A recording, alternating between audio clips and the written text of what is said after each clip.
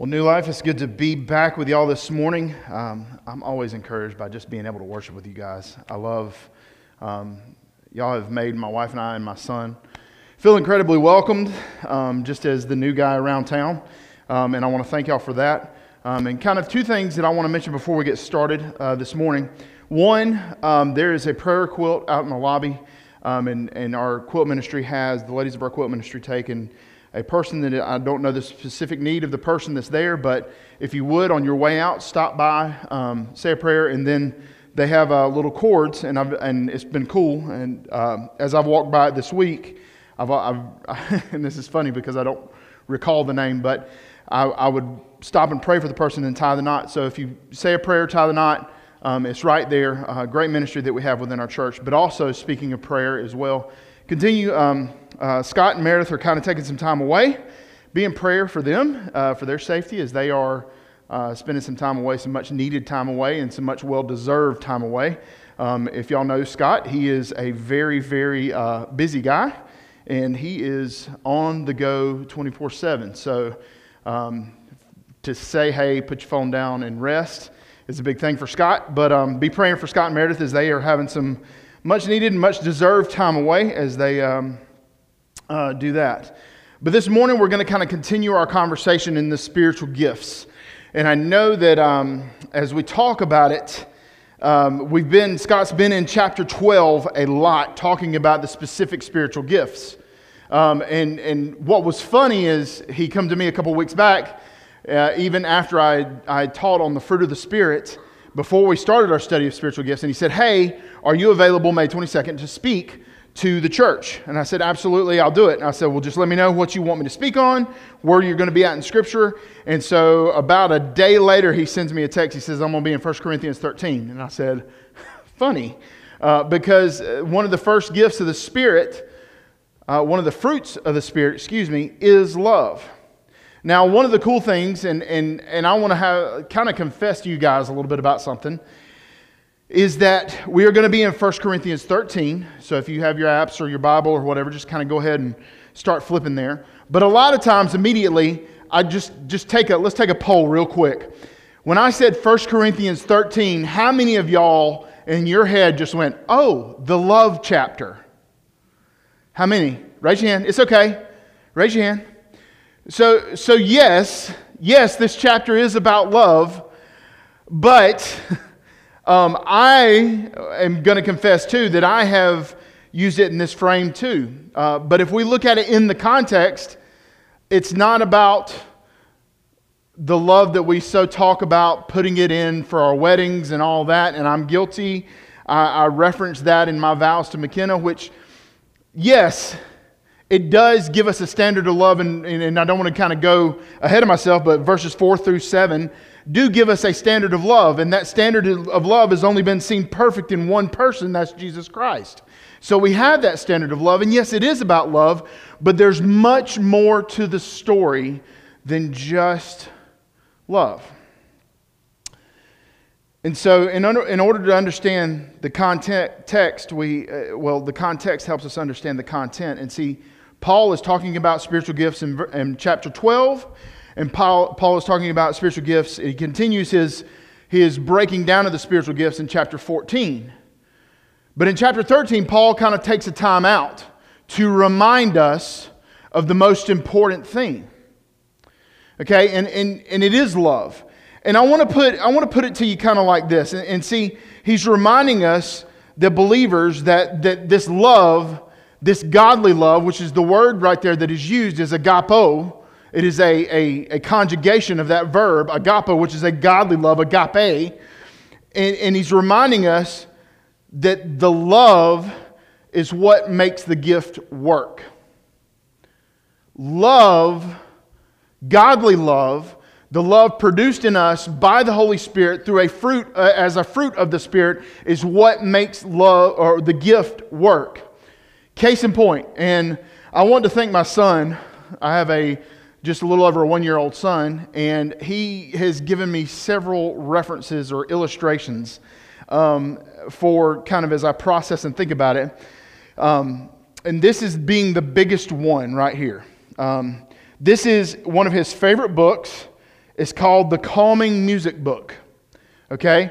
And it's funny because he will find this book no matter what time of day it is. If it's in the morning after his bottle or whatever, he'll go over to his little book basket that we have in our living room, and he will get this book, and with both hands he'll walk to me or walk to McKenna and like slam it down on her lap like, hey, I want you to read this book.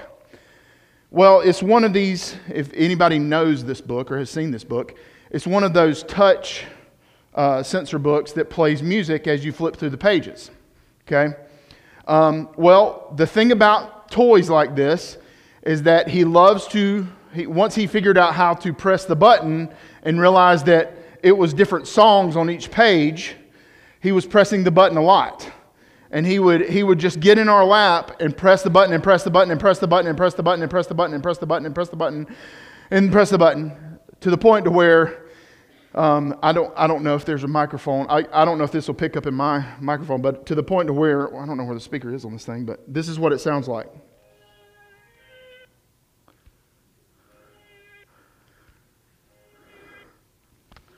Well, maybe if I go to another one. Let's see here. Oh, wait, does this help? Yeah, see, hold on, maybe another page will work. Oh, it's right here. Y'all hear it? No, wait, hold on. Okay, this is the mouse. This is one of his favorite ones. No, okay. He's played it so much that the batteries wore out. Okay, that's the thing. And so I had to go on a quest because these are those small little batteries, you know, the ones that you just can't go to Ingles or Walmart or wherever and find. And I haven't been able to find them yet. I even ordered the wrong ones on Amazon, thinking that, oh, I've got this. And so I have this slew, like this sheet of batteries that I don't need. So I'm going to be sending those back to Amazon. But see, here's the thing. Without good batteries in this book, it doesn't achieve its purpose in which it was intended to. That sounded kind of creepy, didn't it? The book doesn't achieve what it's supposed to achieve. The batteries are what is needed to make the book run. It's just like a toy, just like a car. The car is of no use unless you drive a straight drive car and you know how to pop the clutch. Holler out to the old school people in this place if you know how to pop a clutch to get a car going. But the battery is what makes this toy go or this book go. And see, it was funny because God used that to kind of connect in my brain as I was kind of putting things together about this. The battery of love, like love, agape love, godly love, the battery of agape love or agape love is what makes the gift that God gives us, the spiritual gifts that God gives us work. And so when we go back to the gifts that God gives us, what's the purpose of those gifts?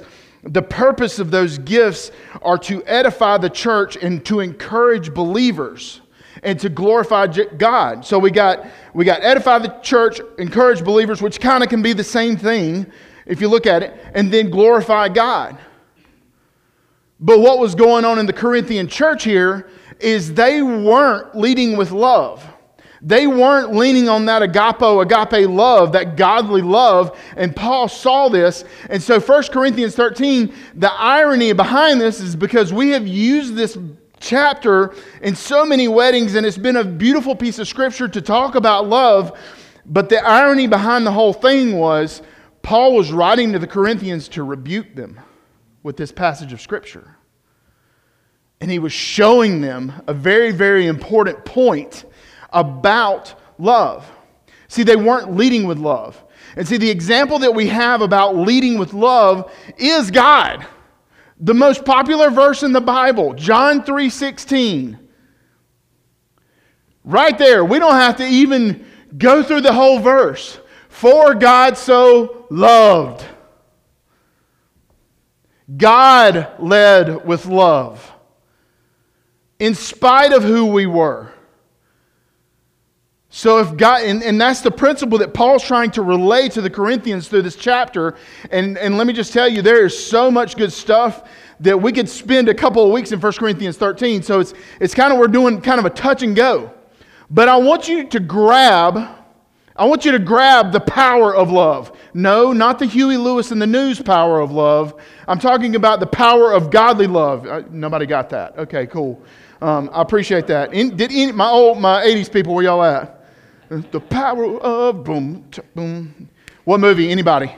Movie? What movie made it? I heard it. Back to the Future. Which one? Part 2. Or was it a theme to the whole thing? It was a theme. Okay, so I'm wrong. So I'll X myself then. Okay, whatever. My bad. But it was a song used in Back to the Future. All right, the power of love. So it was the power of godly love, not the Huey Lewis and the News love. So when we look at this, and here's a quote, and this is a quote by Carl Menninger, a psychiatrist, and he's the founder of the Menninger Clinic. And he says this, the power of love, okay? Love is a medicine for our sick old world. If people learn to give and receive love, they will usually, emphasis on the usually, recover from their physical or mental illness. And Dr. Carl Menninger of the Menninger Clinic was just talking about love. Church, let me say this. If that's just a doctor talking about plain old regular love, what do y'all think the power of God's love can do, especially among God's people? Let me say that again. What do y'all think that the power of God's love can do, especially among God's people? Marinate on that for a minute. Because as we look at 1 Corinthians 13, this is going to be the process. And see, here's the interesting part. And yes, I know that chapters and verses were kind of later implemented to help us reference Scripture and to know where to go real quick and get there quick and all this other stuff. But what's interesting is it's kind of an injustice to teach or talk about 1 Corinthians 13 without backing up and talking about 1 Corinthians 12, 29 through 31. It's like a running start, okay?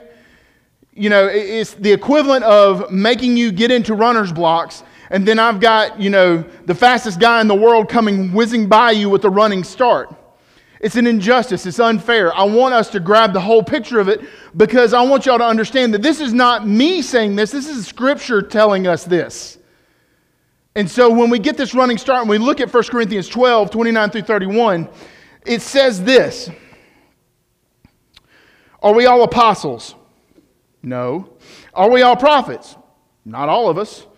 Are we all teachers? Not all of us. No. Do we all have the power to do miracles? Not all of us. Do we have the gift of healing? No. Wash, rinse, repeat. He goes through it. Do we have all the ability to speak in unknown languages? No. Do we have the ability to interpret unknown languages? No. Of course not. So he says in verse 31, he says this. Verse 31, he says, then, so you should earnestly desire the most helpful gifts. And I'm out of the New Living Translation this morning. So you should earnestly desire the most helpful gifts. When we look at it in the ESV, it says, I will show you a more excellent way. Grab the picture here, y'all. Paul is talking about the gifts. He's addressing the gifts, but he's telling to the Corinthians, hey, these things are good, but there is a better thing that I need you guys to focus on. And remember, this is Paul giving a rebuke, a correction, a loving disciplining. Disciplining? Is that a word? Anyway, that's the framework that we have to approach 1 Corinthians 13 in. Paul's telling us it's a more earnest gift, or for us to desire a more earnest gift, a more helpful gift. And do y'all find it ironic that he goes in and he doesn't talk about anything, he doesn't talk about any specific gift after this. He talks about love. Agapo, the godly love. The godly love demonstrated. 1 Corinthians 1, or 1 Corinthians 13, 1 through 3, excuse me. The ESV says this: if I can speak in tongues of men and of angels, but I have not love, I am a noisy gong or a clanging cymbal. And if I have prophetic powers, and I understand all mysteries and knowledge, and if I have faith so as to remove mountains, but I do not love, I am nothing.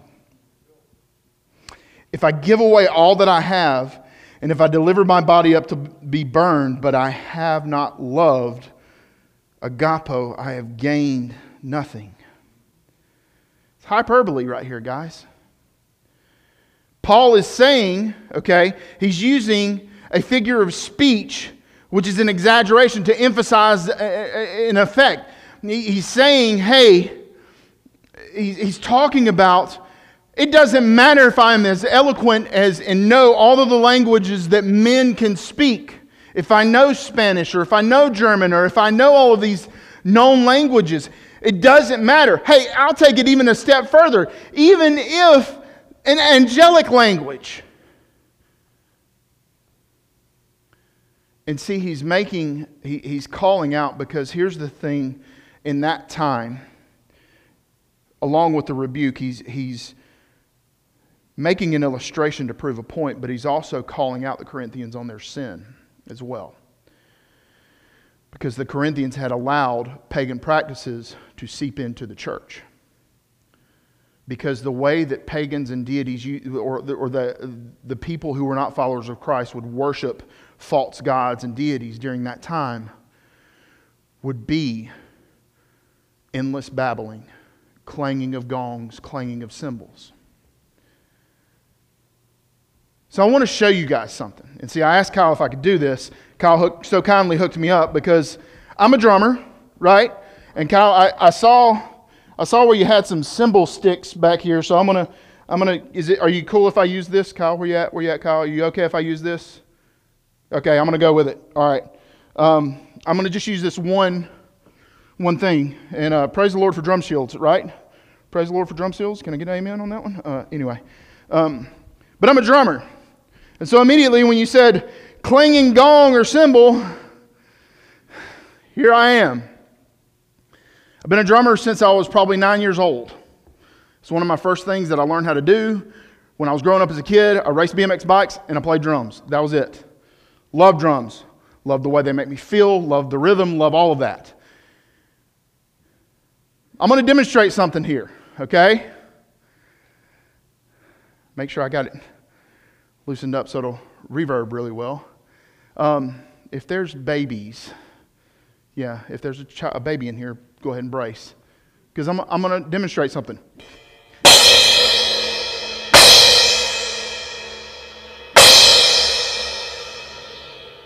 Kyle, if I broke that, I'm sorry. I'll replace it, but I didn't.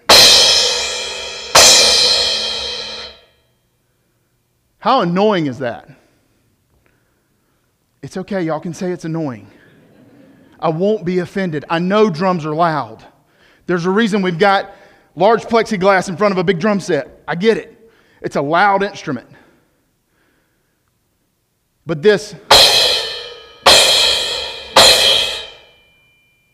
that clanging is what he's talking about. Is that musical at all? No. Who said thank you? Thank you for the participation. I appreciate that. No, it's not. There is a musical way to play this instrument, though. Yes, it is an instrument. I'll fight you on that. I'll die on that hill. There's a musical way to do this. You can swell it. Now, it's still loud. I get that. But he's using clanging cymbal. And what pagans would do is that's how they would worship their pagan deities. Now, here's the point that he's making with this passage right here. He's saying that if I'm able to do all of these things, but I have not loved, I'm a clanging cymbal. I'm that noisy annoyance. That was loud. I get it. Except for the first hit. I whiffed on that first hit. I wasn't watching what I was hitting. But it's loud. It's annoying. And a lot of y'all, I didn't see anybody do it, and I was kind of watching the crowd. But when something gets too loud, jet engine, exactly. Did you do that? Did you plug your ears? Great illustration, right? When we're not leading with love, people won't listen. When we're not leading our gifts with love, agapo, the godly love, people will not listen. I don't care how loud you say it. I don't care how earnestly you say it. If we're not demonstrating the love of God, not just to people, but to each other in this church, we're not going to listen, y'all. That's what Paul's getting at right here. And he's lovingly rebuking, correcting these Corinthians. And he says it, I would have gained nothing. If I'm not leading with love and I'm practicing my gift, whatever that is, teaching is one of them for me. If I'm not leading with love and showing concern for y'all off of this platform, y'all won't, I haven't earned the right to be heard with y'all. There are neighbors who don't know the Lord that you may be right beside, that you have to earn the right to be heard. You may have to help him lay his fire pit, clean up some debris in the yard, help him lay mulch, whatever. Give him strawberry, I don't know. To earn that right to be heard, y'all. To each other here in this church. For us to love and use our gifts, whatever that gift may be. We're going to break that down a little bit more next week. Scott's going to lead us in that. But whatever that gift is, Paul is telling us it's going to pale in comparison to loving each other. That is biblical truth, y'all. Now, we have to be careful not to let the world determine or dictate what that love is. Rather, we need to let the Word of God show us what that love is. And sometimes, my buddy uses it, says it very eloquently. Sometimes my love has to be displayed with a velvet hammer, a pillow hammer. Because sometimes we have to speak that truth, but we have to speak the truth in love as Christ calls us to.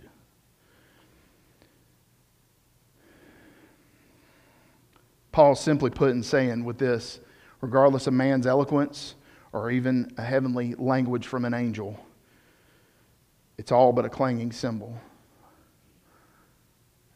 Useless noise without love. So he's swinging for the fences on the first 3 verses right here. He's laying it all out. And he's saying, hey, this is the most important thing for us to focus on. And then we get to verse 4 through 7. This is the verse in which we love to talk about love in. Pun intended, I guess. But it says this, verse 4. Excuse me, my throat's dry. It says, love is patient. What's the opposite of patience? Somebody? Anybody? Impatient. Love is kind. What's the opposite of kindness? Meanness. Right. Love does not envy. What is the opposite of not envying? Envying. There we go. I know. We're like in like 201 level stuff here. It's not arrogant or rude. I'll just let that one sit. It does not insist its own way. It is not irritable or resentful. It does not rejoice at wrongdoing, but rejoices with the truth. John 14:6 right there. I am the way, the truth, and the life. No one comes to the Father except through me. The truth being Jesus. Love bears all things, believes in all things, or believes all things, hopes in all things, and endures in all things. The New Living Translation puts it like this. Love never gives up, never loses faith, is always hopeful, and endures through every circumstance.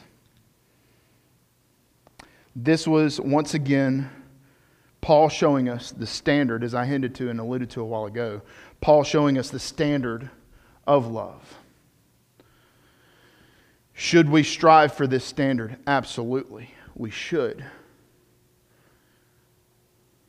But if we do it by our own fruition, we will fail every time. this standard was only met, and praise the Lord, it was only met through Christ. He was the one that demonstrated the perfect love to us through His life, death, burial, resurrection. The ministry of Jesus demonstrated the perfection of love right here that mentions in verse 4 through 7. But not all hope is lost. Because if we lead with love, as God has set that example for us to lead with love, we're leaning on the Holy Spirit. We have to lean on the Holy Spirit. And it goes back to Galatians 5, what I talked about a few weeks back. Galatians 5:22 says this, but the fruit of the Spirit is what? First one right there, love. Do you think it's a coincidence that Paul used the same verb right there for that love as he does for the love right here in 1 Corinthians 13? I think not. Paul's trying to drive home a point here in these 13 verses. Guys, we cannot rely on ourselves. Yes, we can present some fabrication of tolerance that may come across in love. But the only way that we can use the proper batteries that go in the book that allow us to use our spiritual gifts properly is that if we're leaning on the Holy Spirit to provide that love in us so that we can use the gifts that God has given us properly to minister, exalt, lift up, encourage the body of Christ, but also glorify God. That's the purpose. See, love encourages and allows the Holy Spirit to use us, to work in us. Romans 12:10 says this. This is a different love verb that he's using, but Paul's still writing it in Romans. It says, love each other with a genuine affection and take delight in honoring each other. This love that's used right here is the word in which we get Philadelphia from. Okay? And Philadelphia is the city known as brotherly love. So if we're demonstrating brotherly love, here's the thing. I don't have a brother. I have an older sister. My sister and I, we have a special relationship because by the time I was 28, we had lost both of our parents. And so we realized, hey, if we're going to have any sense of family, it's going to be on our shoulders to make that happen. So I really began to understand brotherly love there, but I've also seen brotherly love demonstrated in some friends that God has given me. I have a friend that I met within probably weeks of becoming a follower of Christ. His name's Chris. I've mentioned him several times before. Chris has demonstrated that example of brotherly love no matter what I've done in my life to him.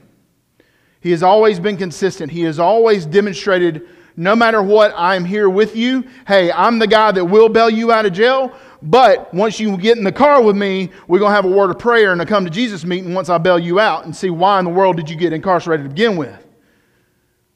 That's brotherly love right there.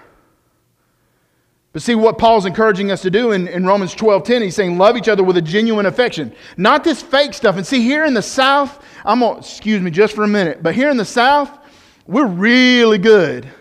We're really good. Hey, how you doing? Oh, I'm good. No, you're not. No, you're not. See, that's what I love about northern people or people from other countries, is they're going to tell you like it is. They're going to shoot you straight.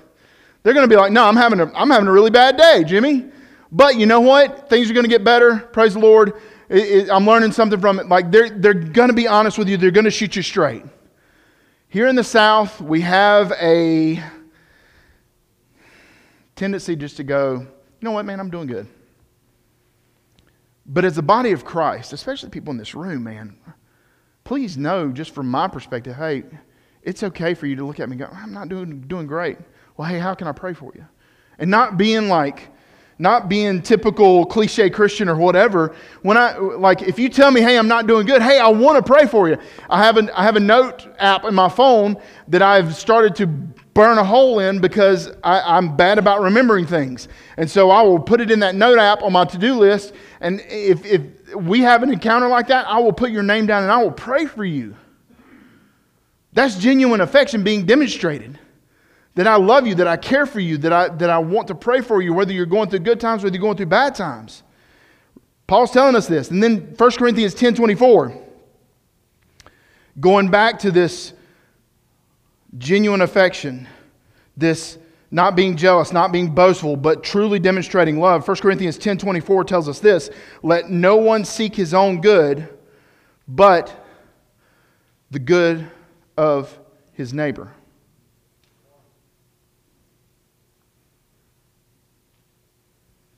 Just process that for a second. Even as just New Life Baptist Fellowship, if we were sitting here just seeking and loving and seeking out the good of the people that we encounter every day, that because of the simple fact that you were made in the image of God, Genesis 1:26 and 27, Imago Dei, if you were made in the image of God, I should want the good for you. I should want this to be lived out in your life. I should not just seek out my own good or just want my own good. I would want the good for you too as a brother or sister in Christ. No matter what. Yeah, that may mean a 10 o'clock phone call that lasts till midnight. That may mean you have a conversation with a student that goes to 2 o'clock in the morning because they're going through a crisis. That may mean you have to stand in a hospital hallway till 4 o'clock in the morning because a crisis that just happened with a child within a family. That's love acting, that's leading with love, that's acting out in love. Let's get on to verse 8. Because see, this is where, now that Paul has kind of addressed love and what love is, he's going to kind of crack down on the misuse of the gifts and kind of put them in their place on this. He says this in verse 8, he says, prophesying and speaking in unknown languages and special knowledge will become useless, but love will last forever. That's the New Living Translation. The ESV says this: love never ends. As for prophecies, they will pass away. As for tongues, they will cease. And as for knowledge, it will pass away. There are different perspectives on this passage of Scripture right here, depending on what commentary you look at. I want to keep focus on the main thing, though, because what he focuses on here is this concept. As a child, and even when he goes into later into verses 9 and 10, but he talks about this concept. As a child, there was one toy that my mom knew she could always pack me and I would be completely content. See, I didn't have game systems that I could carry with me or phones or tablets or anything like that. I had to play with Hot Wheels in the back of my mom's 1982 Cutlass Calais 2-door 302 engine. That was our family car. If y'all know what I'm talking about, that's not a family car. But I would and grab this concept too. I would take a handful of Hot Wheels. I had a carrying case for my Hot Wheels, right? Y'all remember the carrying case that had the snap buttons on the back and there was a slot for each car and you could pick out like 24 cars to take with you. And I thought that was the coolest thing because I had all my Hot Wheels. I could put all my favorite cars right there. And ironically, I had this bad habit. And see, the black thing, if anybody knows me, I love the color black. I successfully took a Sharpie marker to every Hot Wheel that I owned and painted in black. So it was really an issue really early on with me. But I thought it was the coolest thing to be able to put those Hot Wheels in that carrying case and grab this too, which is, what in the world were we thinking? We would go to my grandmother's house. She lived in Nashville, North Carolina, and my dad would bebop up I-26. And what would I be doing? I'd be on my knees in the back seat, leaning over into the back window because there was a little flat area in the back window. Out of a seatbelt, my dad flying down 26 at 70 miles an hour, playing with my Hot Wheels, thinking life was grand. We were listening to Alabama and life was good. We were going to see Grandma and I was playing with my Hot Wheels in the back seat of the car. What in the world? If that happened today, parents would get arrested and thrown into jail. But like it blows my mind how much safety standards have changed over the past. Anyway, my Hot Wheels I still have. If we go into my garage to this day, I have a Pepsi crate. Sorry if you are an employee of Pepsi. Yes, it is a crate that my dad stole. My dad was given, excuse me, not stole. Anyway, he stole. Anyway, it is full of probably 150, 200 Hot Wheels. Yes, all painted black. That's the second rock song reference that I have hit today. So I'm doing good for the band, right? Y'all are loving me because Huey Lewis and the News and now Paint It Black. But all of them were painted black. And if I were to go into my garage today, y'all would think it'd be something weird if y'all saw it now all the time. Now I know they're enthusiasts and there's collections and those things. But if y'all saw me as a pastor of this church or whatever, playing with Hot Wheels all the time, like that's what I lived to do.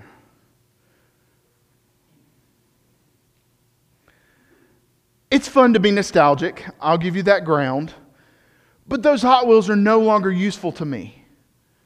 I'm excited. We let my son open up his first little Hot Wheel this morning, actually, ironically. We bought a race truck a couple weeks back, and he found it, and he opened it. He wanted to open it up, and so we opened it up. But those Hot Wheels are of no use to me anymore. So in a similar way, the things that we want to get up in arms about, as far as whatever, they will not be useful one day. Why do I say that? Because Scripture says that. But what will matter is the lasting stance of agapo, godly love. Verses 9 through 10 says this.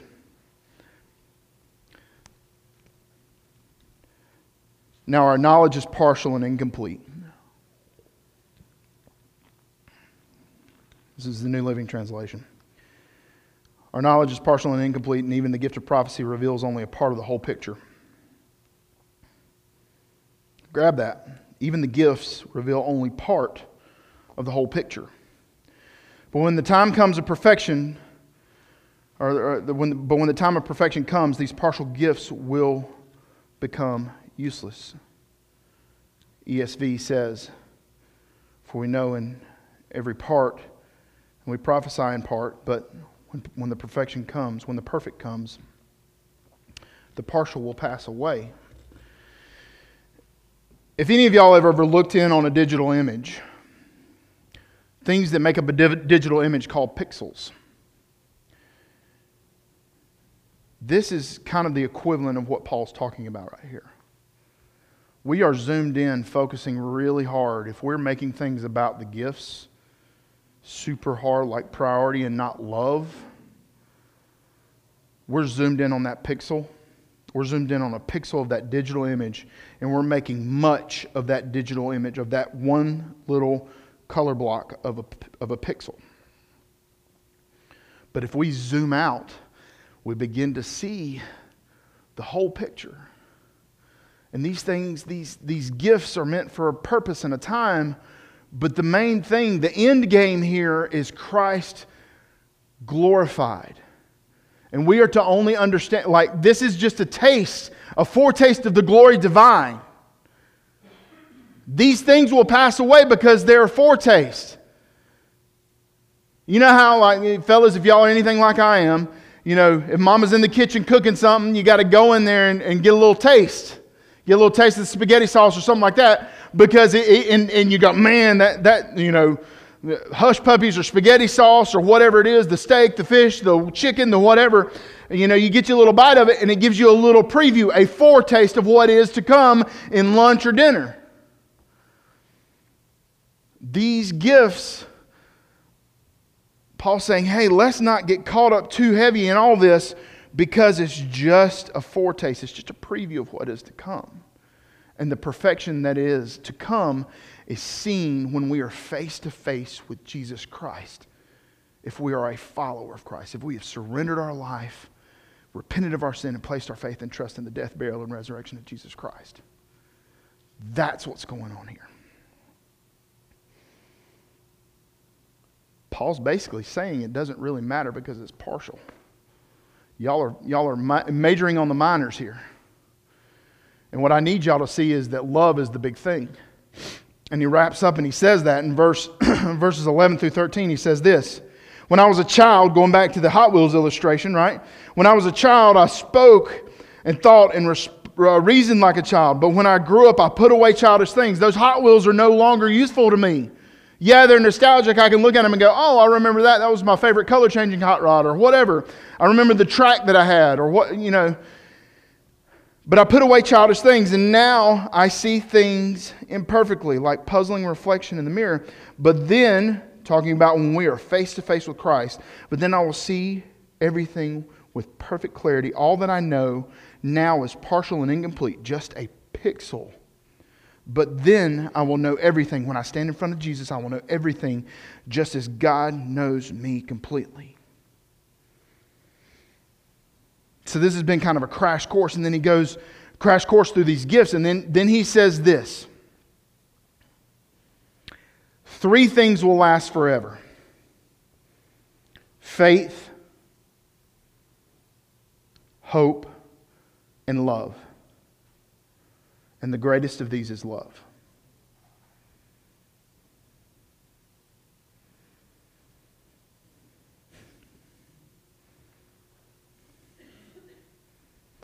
Love's what makes the book not sound creepy.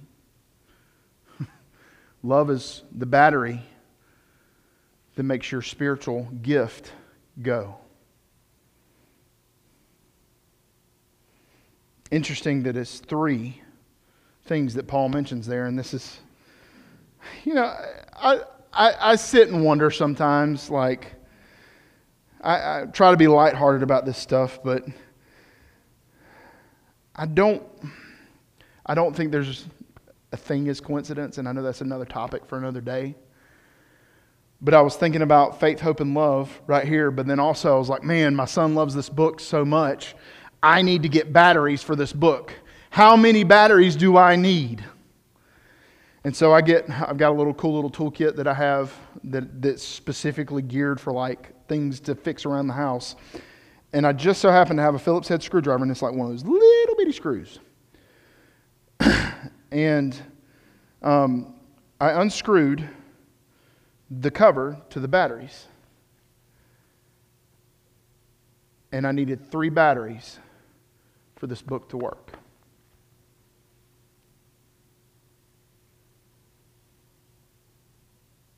Faith, hope, and love.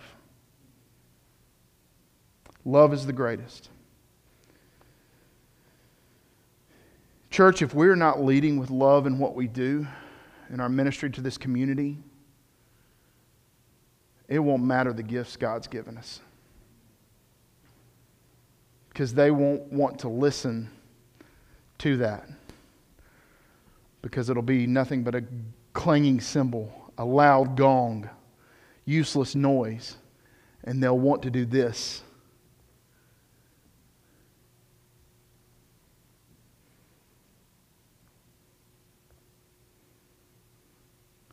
Follower of Christ, are you leading with love in your life? Not the kumbaya, warm fuzzy love, but I'm talking about that agape love, that love which is found in God Himself. The point in which we reference all other love from. Because if we did not have that reference point, we would not know what love is. Are we leading with love? And if you don't have a relationship with Jesus,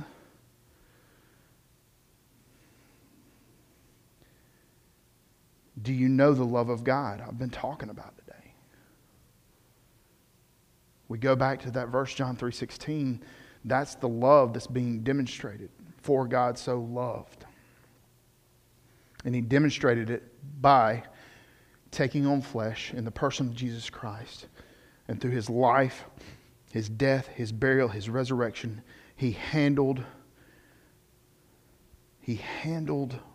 what was needed to be handled to cover our sin so that we could have a relationship with the one true living God.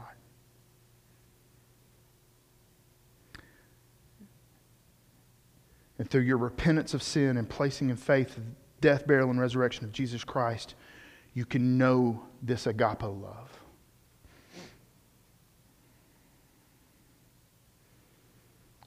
So as the band comes back up and prepares to lead us in this time, a couple things. Where's your battery at?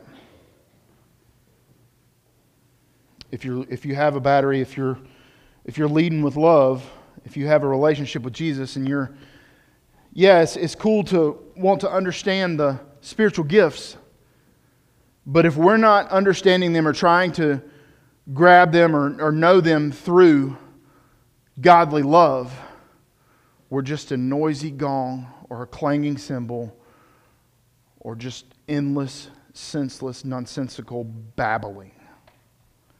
Useless stuff. And if you don't know what it means to have a personal relationship with Jesus Christ, I'm going to be standing right here at the corner. And even if you need some prayer, we're here. I'd love to pray with you. Or these altars are going to be open. If you don't walk out of here with anything else, understand that for us to use our spiritual gifts properly, we have to have the battery of love in them. And we have to lead with that love rather than our gift. Because that agape love is what God uses to draw people to Him. And we get to be a part of the process. That's a privilege. It's crazy when I start to think about that.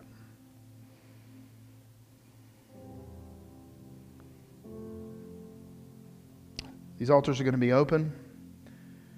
If you need to know what it means to have a personal relationship with Jesus Christ and surrender your life to Him, repent of your sin and place your faith in Him, we'll be down here to show you how you can do that.